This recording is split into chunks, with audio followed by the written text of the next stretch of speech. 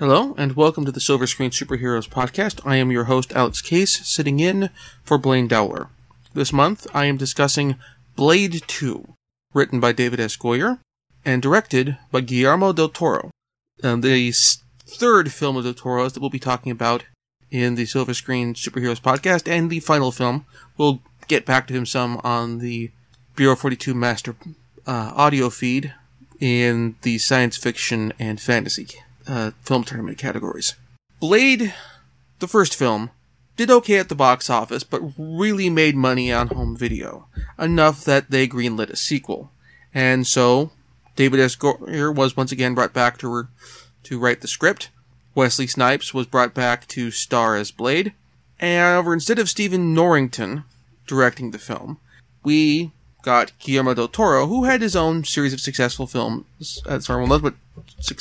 string of successful films at this point. Goyer has the sole written credit, by the way, though del Toro had his own degree of input, not enough for writing credit. At this point, he had directed, among other films, The Devil's Backbone, Mimic, and Chronos. So the film picks up several years after the events of the first Blade film. Blade has been looking for Whistler, who is determined to still be alive and in the custody of the vampires.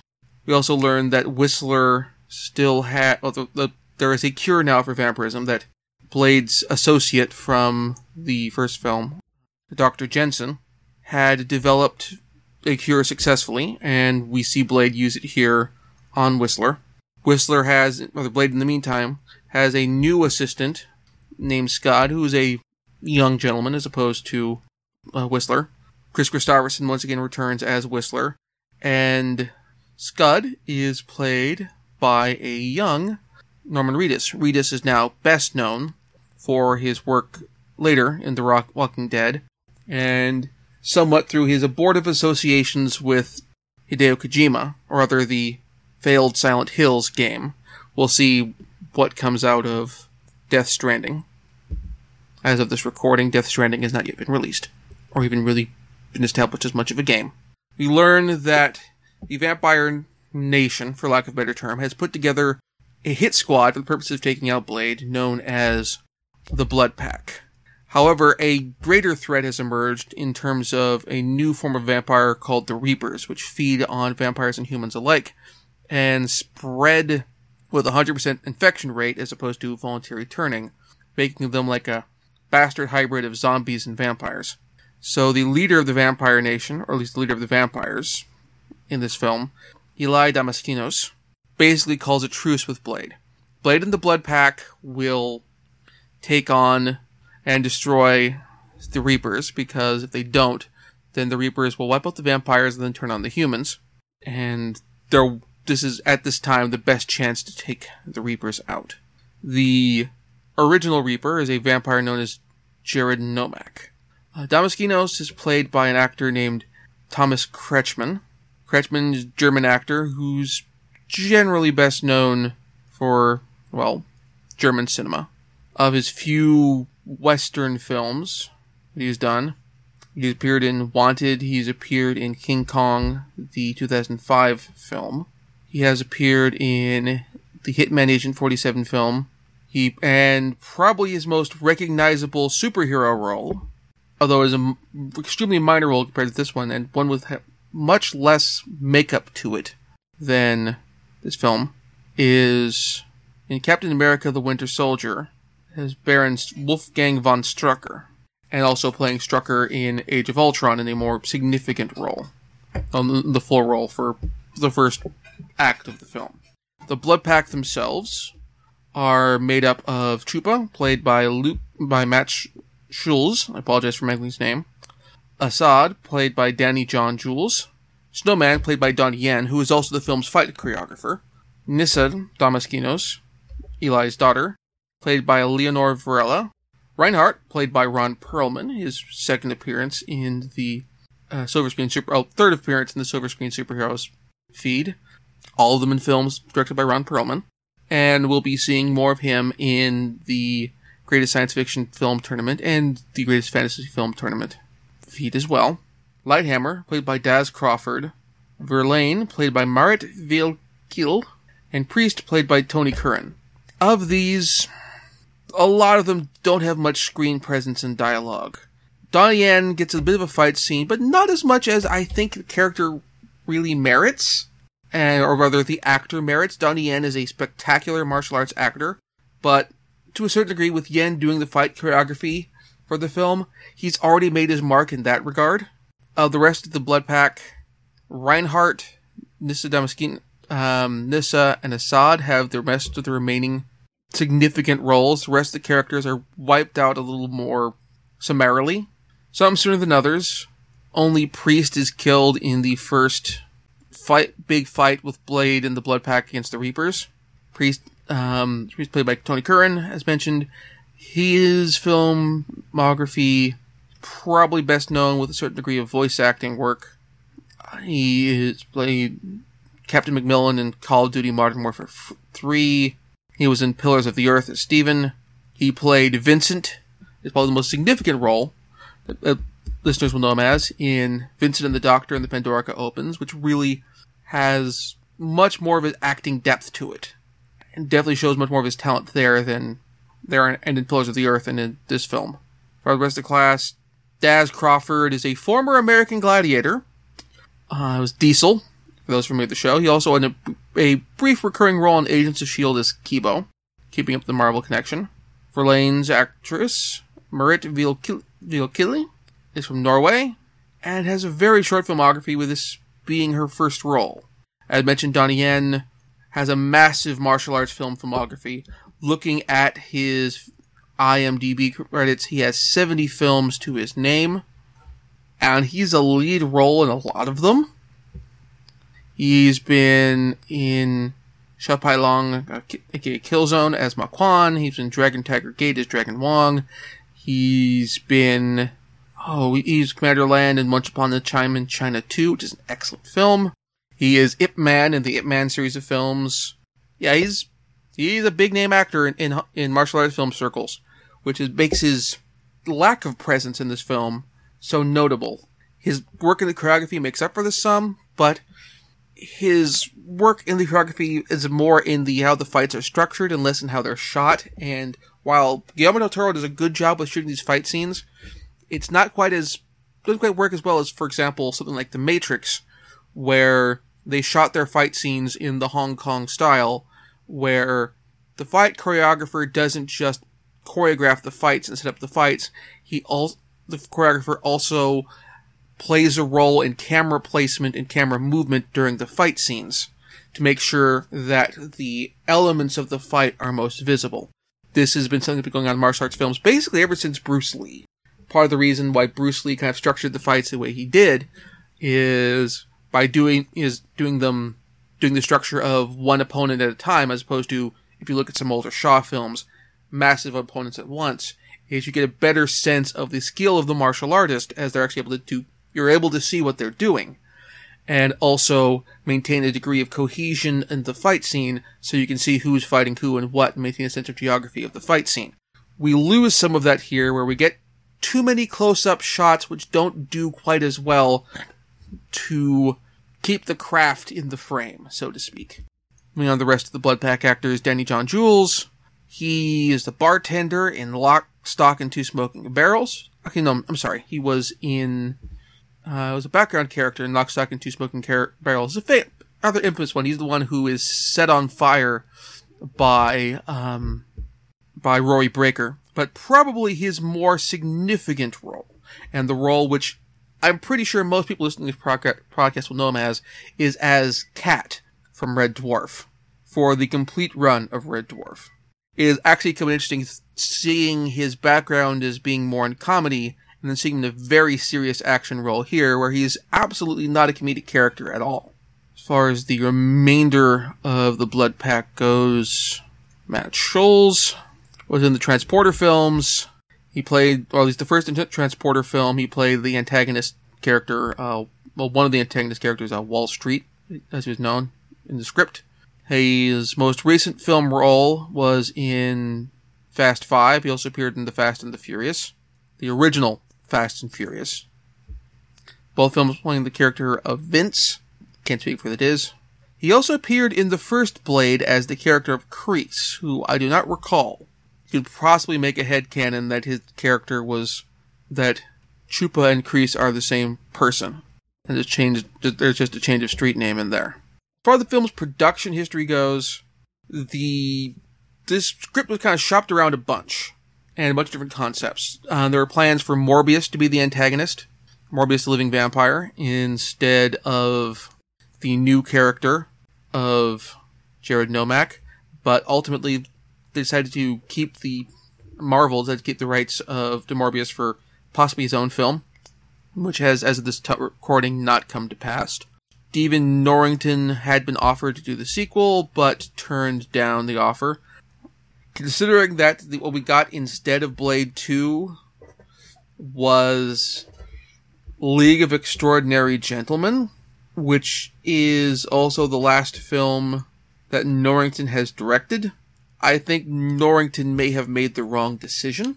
But that said, I like Guillermo del Toro's direction on this. In fact, I'd say that this is the best film in the trilogy.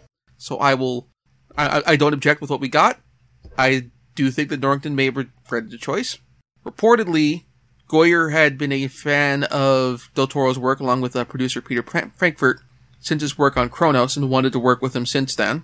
Additionally, Del Toro brought on board Mike Mignola as a production designer. Mignola, as you may recall from the Hellboy episodes, is the creator of Hellboy. And Mignola had worked in film on a production design standpoint before, including most notably on Francis Ford Coppola's film adaptation of Bram Stoker's Dracula. Snipes apparently does a certain amount of input on how Blade would work as a character during shooting. We'll see this get out of control in Blade Trinity, but that's for the future. Del Toro spoke quite highly of Snipes' performance as Blade, and they certainly got along well enough that when the time came to do a DVD commentary, they recorded the commentary together. There were a few scenes for the movie that were shot that were cut. There was a scene shot in the film where we see Blade's first meeting with Whistler in flashback. That was meant to be used in the film itself. Instead, we get a snippet of that in the opening credits of the film where Whistler, where Blade gives his origin story in brief through monologue over images of the previous film and a little bit of Blade just getting ready for combat. As far as the film itself goes, Del Toro does a good job here. Del Toro is an excellent director. And the only real complaints I have are due to a couple things that Del Toro does, where I think Del Toro, either was using technology that hadn't quite reached its full level of polish and potential yet, and areas where, arguably as a director, Del Toro could use a bit more practice. And I think this is a situation where Del Toro's working into shooting these type of things for the first time, and he had shot stuff like this before. The first is the fight scenes. As I mentioned before, one of the things I can tell, as someone who's watched a lot of martial arts films made in the West and made in the East, and films that are made in the West that are shot better than other films, is when a director who's experienced in other genres tries to shoot a martial arts fight, and tries to make it look dynamic and rapid in movement, when they're not trying to do something like the Bourne Identity style shaky cam, what sometimes happens is they're go, I want to zoom in, I want to see what people are doing with the hands, I want to see what people are doing with the upper body portion, and put that as the focus of the frame. And in the process, what happens is you see a blur of motion and you can't tell who's doing what. And the goal is clearly, I want to show off how good these people are at the fight scene. I want to show how good the work is on the fight scene and show off the craft that we've done. But what you get instead is chaos, confusion, and particularly if you have a perhaps darkly lit environment, as we have in some of these fight scenes, a difficulty of telling who is doing what. This is particularly bad, again, if you have darkly lit locations, as you have fight scenes in the dark, or characters who are all wearing black. Blade wearing his black trench coat with black gloves, admittedly with a red lining, but still black trench coat, black gloves, black undershirt or black body armor underneath on one side, and the blood pack all in black in the other. Or Jared Nomak in dark-colored, kind of grubby, almost described as sort of homeless person outfit on the other side. So that doesn't work as well.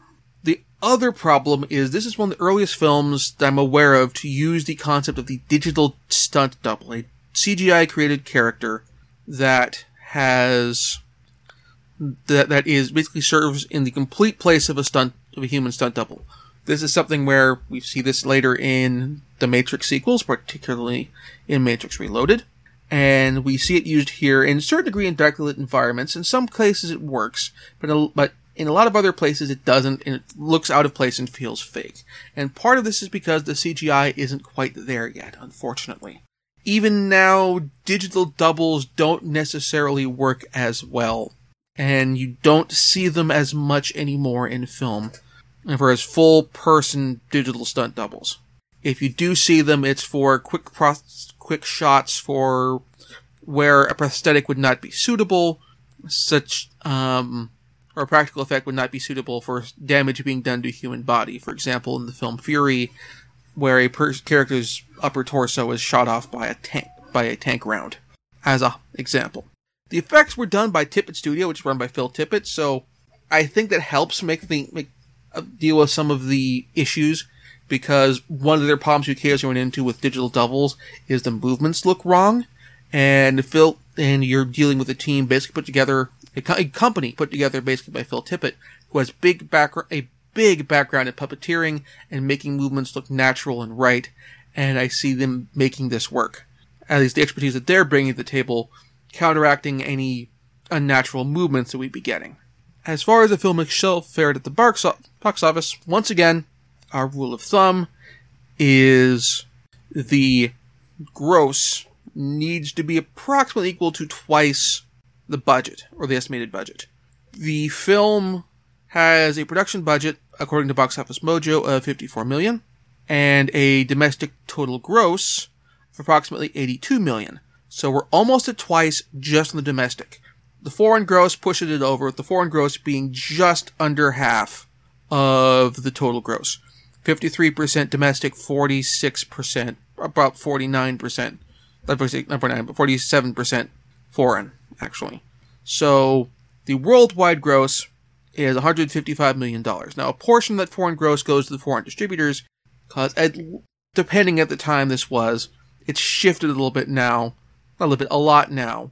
In the past, you'd have companies having their foreign distribution be done by different companies. I believe Shaw Brothers, for example, handled the foreign distribution for Blade Runner in Hong Kong. That was part of the deal with Run Run Shaw that helped get him to fund the film. So this film absolutely made its money back. And this film was also very generally well regarded. Roger Ebert gave the film 3.5 stars out of 4. The film, currently on Rotten Tomatoes, has a 57% rating for all critics, a little lower for top critics. But I think it's one of those cases where the critics panned it in one way, but but the audiences definitely enjoyed it, and the audience rating is a more of 68%. And as far as my thoughts on the film go, this is my favorite film in the series. It is definitely worth watching. It doesn't stand alone well enough where I'd say, just only watch this one, or it's okay to come in right here. It's worth it to see the first Blade as well. My other real criticism I have is kind of a representation one. The first film had a very strong African-American presence. In spite of the fact of being a film with a white director and a lot of white cast and crew, there is a sense of Blade moving in very heavy African-American circles. And the supporting cast on Blade's side, with the exception of Whistler, were all black people. Whether minor characters like the person who Blade got the ingredients for his serum from, or the main supporting interest, the audience perspective character for the film, Dr. Jensen. Here, we have the same number of people of color in the film's script. We have Blade. We have Leonora Varela, who plays Nissa, who is from Chile. We have Danny John Jules. But this cast is really white. I get that we're in Eastern Europe, where this film is set and where this film is shot. there are people of color in Eastern Europe. I'm just saying, it would have been a nice touch. I do think the film has a stronger African-American presence on the soundtrack, with a lot of electronica and hip-hop work on here. A major track featured in the film is Eye Against Eye by Mos Def and Massive Attack. We'll be discussing Mos Def's acting performance later with the Hitchhiker's Guide to the Galaxy live-action film. We have Rhymes, Ice Cube, and so forth. So, and this one was definitely worth checking out. And next month, we will conclude my run in Silver Screen Superheroes and the Blade series with Blade Trinity, where we will have some interesting things to discuss about how that film came to be. Until the next time, please rate the podcast on your podcatching site of choice, be it iTunes, be it Google Play, be it wherever you choose to go. And please tell your friends about the podcast. Thank you very much for listening.